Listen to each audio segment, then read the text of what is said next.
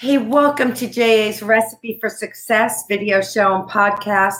You know, this show was created to inspire our audience and the students that we serve at JA through the stories and journeys of leaders. I've learned so much from these interviews, and I hope you have too. This month is a special month to junior achievement. It's National Entrepreneurship Month. Entrepreneurship is one of our core 3 pillars. The work that we do with young people around this is just amazing to watch them transform. This is a month to celebrate the successes, contributions, and innovation of our nation's entrepreneurs.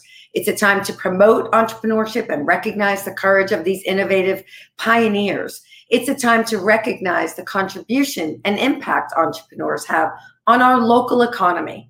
And it's a time to encourage and instill the entrepreneurial spirit and mindset in our young people.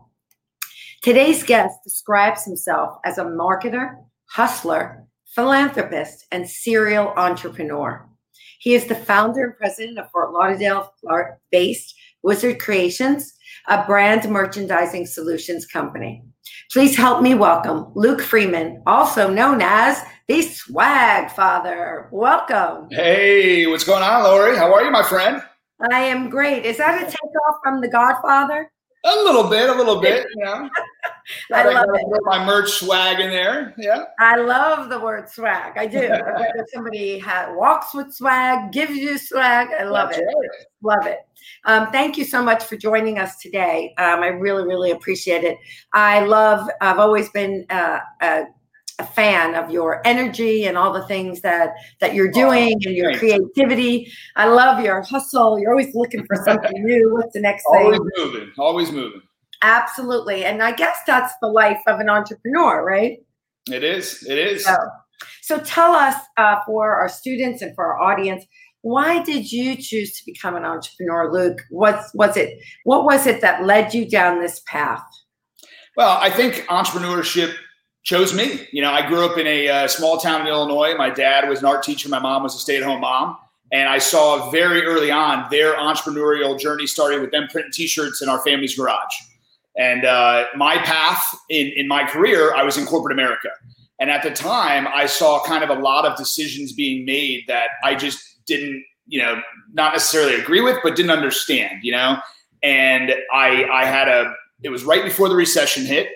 And I saw a lot of in 2008, that is, I saw a lot of my friends and colleagues at my corporation getting laid off. I had an idea at the time. I worked for a large uniform company. And I had an idea to go into the branded merchandise space, from my background, and presented a whole business plan to my boss at the time. And it kind of fell on deaf ears. And here we are. 13 years later, I'm living that dream of entrepreneurship. So I'm very thankful every day I made that choice. That sounds a little bit like the Netflix story, right? How Netflix went to Blockbuster before it was Netflix. Yeah. And Blockbuster poo-pooed the idea, and guess what happened, right? There we go. Yeah. So it's interesting because I think how you become an entrepreneur. I think you talked about watching, right, your parents and seeing them doing it.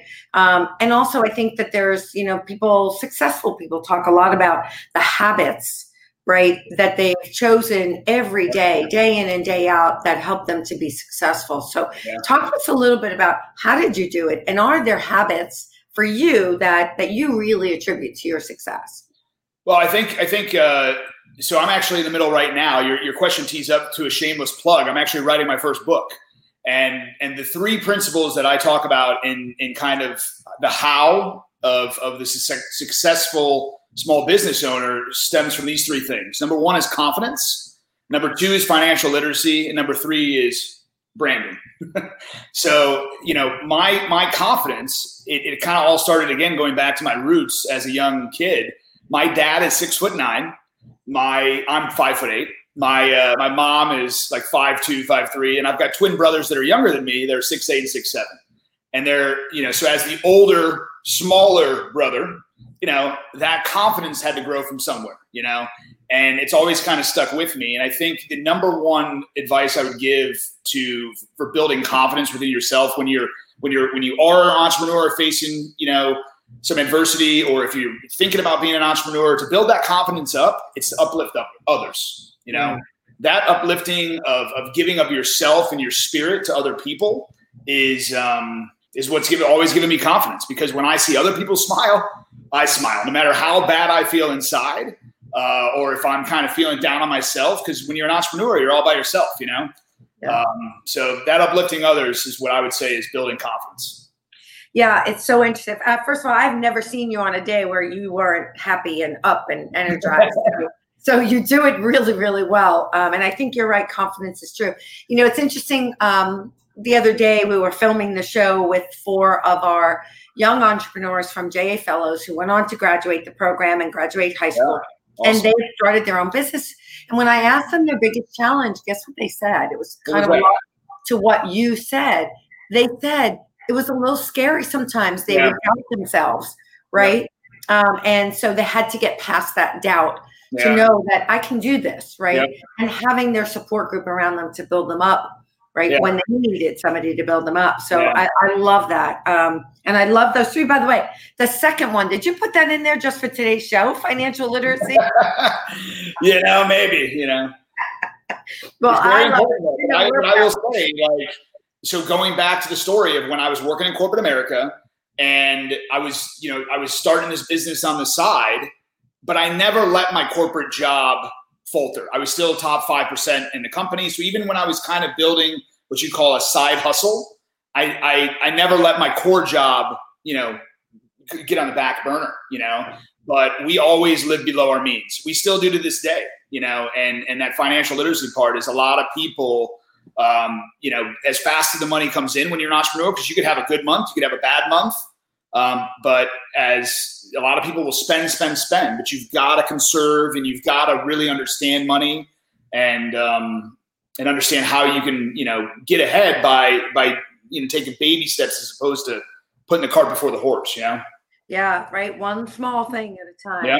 I remember a coach that I had saying that.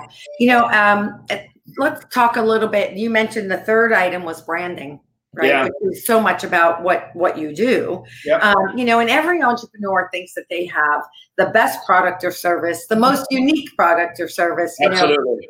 And it's listen, in our world today, it's hard to come up with something new, right? So how do we put a spin, so to speak, on what we do have? So as an entrepreneur, how do you get your company or your products to stand out from the rest? Talk about that branding piece and how important it is. Yeah, I mean, so great question, and I think that my stance on this is not unique to anybody else. I mean, whether you're a plumber or whether you're in telecommunications or promotional products like myself, everybody's got a lot of competition, And what I talk to a lot of entrepreneurs, I talk to a lot of students, as you know, and the one thing that I always tell them as it relates to branding is that you need to think like McDonald's thinks or Coca-Cola. You want to own your space. So I always start with a sentence, and I say when I was starting out, I said this to myself, and now I say this to other entrepreneurs. I want to be the brand name, the trusted source, the go-to provider of, and fill in the blank. For me, it was promotional products, and then in whatever your city is, So I want to be the premier brand that everybody knows in promotional products in Fort Lauderdale, So that's what I set out to be. Was I wanted people to know us in my market. Too often than not, again, going back to taking little steps, too often than not, small business owners will say, I want everything. And you can dream big, but sometimes by taking little bites of the apple, it can lead you on a path for greatness. And so branding, I start with taking little bites, and it first comes down to what do you want people to remember you by? And as you see here, purple, right? I wanted to own the color purple. I wanted to own the word wizard. I wanted, when people came up and saw me when I was starting out, Wizard Creations, that doesn't say like Luke's promotional products or, buy pens or printing or anything like that. I wanted it to start a conversation. So that was my brand. And I think that that's important when you're starting a business, of creating a brand that really identifies you and your passion and things that people can get behind, and then it'll kind of grow from there. Yeah, I think it's true. I mean, look, at JA, we are, that's our mission, right? To be the go-to organization for entrepreneurship, financial literacy, and workforce readiness. And so absolutely, I get it. And branding, but it costs a lot of money to brand, right? And all of that. So, so let me chime in there with that financial literacy piece, and just about like, it costs a lot of money to brand. Yes and no. Like when I was starting out, like, again, I wanted to, before I had fancy embroidery machines to put my logo on stuff and all that. I mean, you can go to TJ Maxx, Marshalls, and get a purple blazer, a purple shirt, a purple socks, purple hanky. And I'm not saying that for every single business that is the path, but you can do little things that will make you appear, to be bigger than you are as a small market brand that will grow. Yeah. And, I think social media has also helped us brand. I know there are other people that pay a lot of money for social media advertising and all that, but even just being on the platforms can create awareness about your brand for free, right? Yeah. So I think you're right. It's getting easier with social media to do that. I think, everybody thinks entrepreneurship is easy. Certainly I don't, because I've been in touch and getting to know so many of you, and running a business, even though I didn't found it and I didn't start it. It's not easy, right? To constantly evolve and stay relevant, and right. So it's a lot of work. And every single entrepreneur that I know of has gotten kicked in the gut at some point, right?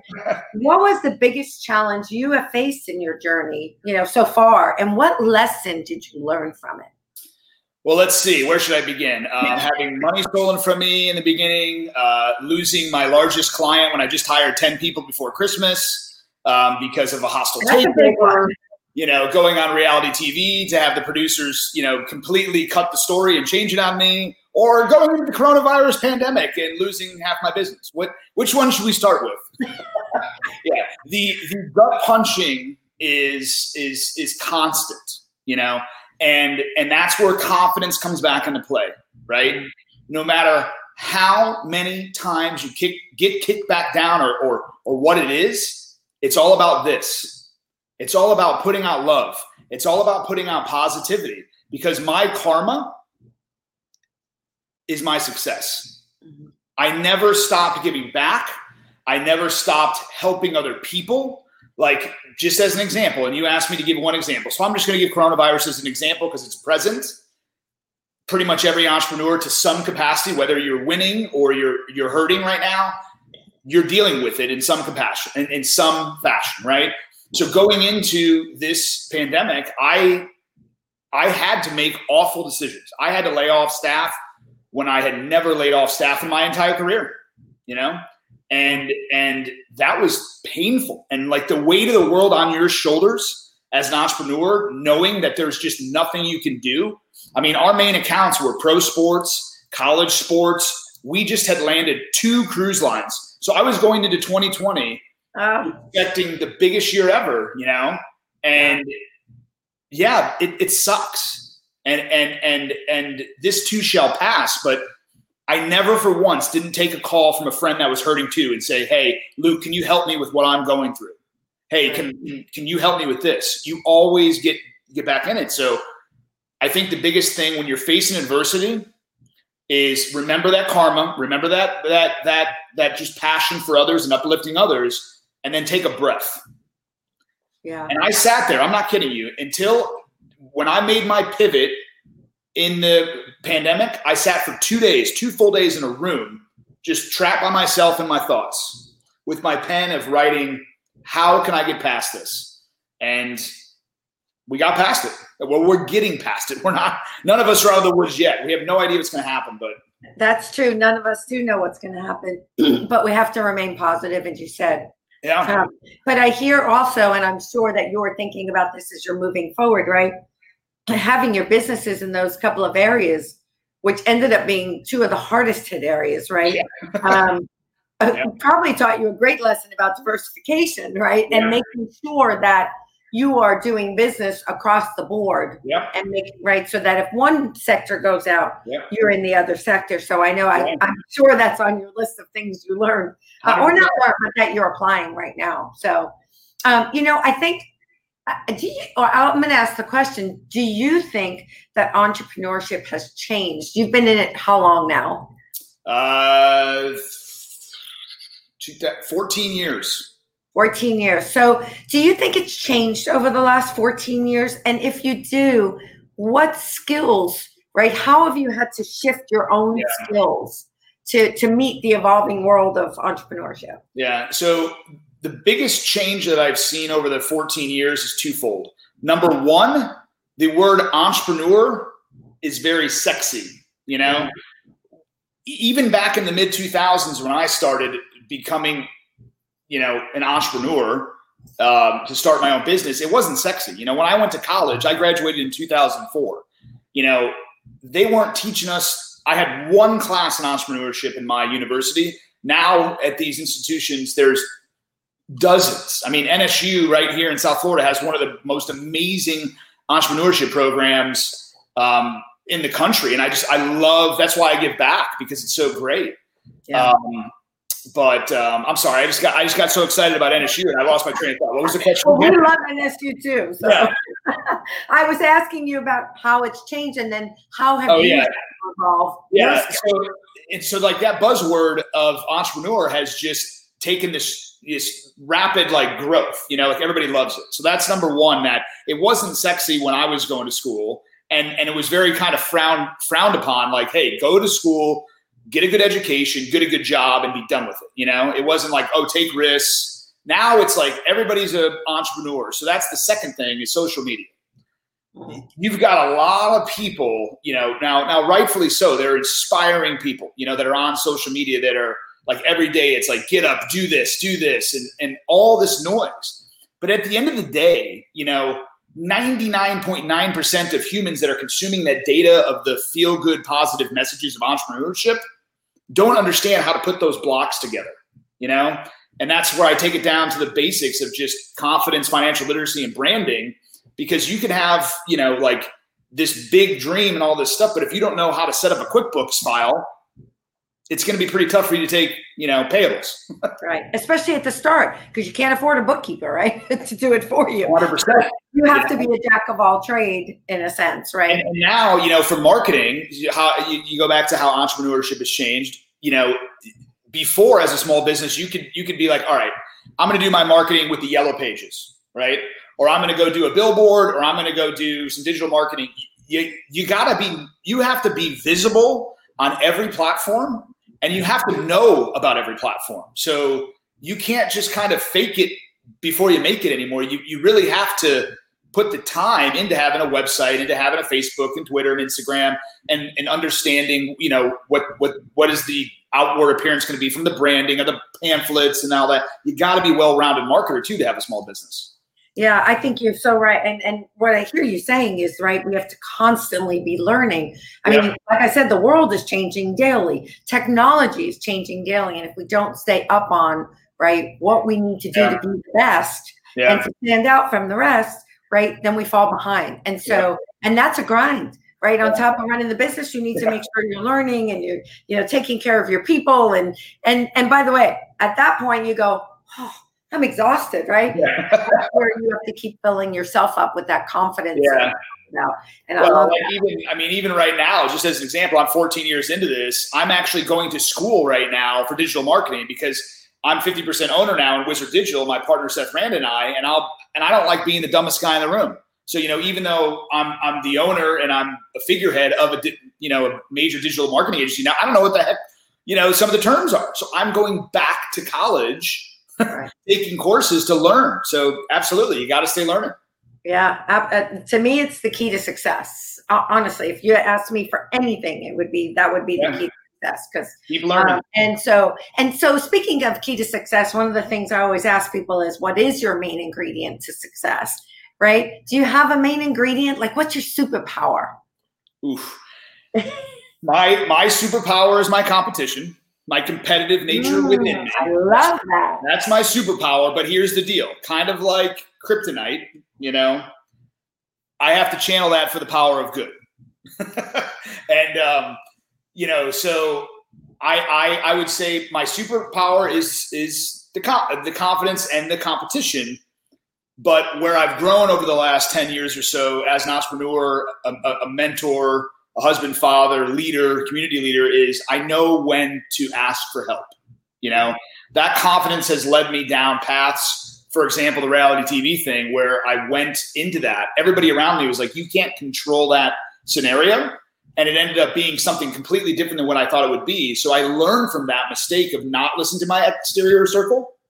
And now I have a coach, so the coach has a coach, I have wonderful people around me that I ask for advice of how to kind of get through situations. So I think it's learning from your mistakes and changing them, because what's the definition of insanity is doing the same thing over and over again. I can keep listening to myself, but if I get the same result, what am I doing? Exactly. And I think it's interesting. It all leads back to that confidence, because you have the confidence to admit, I don't know the answer. Yeah. I need help. Right. Yeah. That takes confidence and courage to do those things.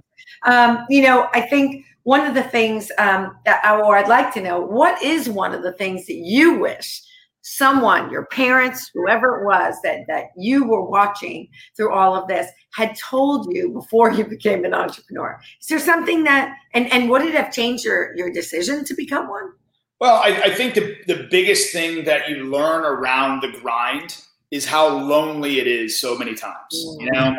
It's really lonely when you have to make these difficult decisions.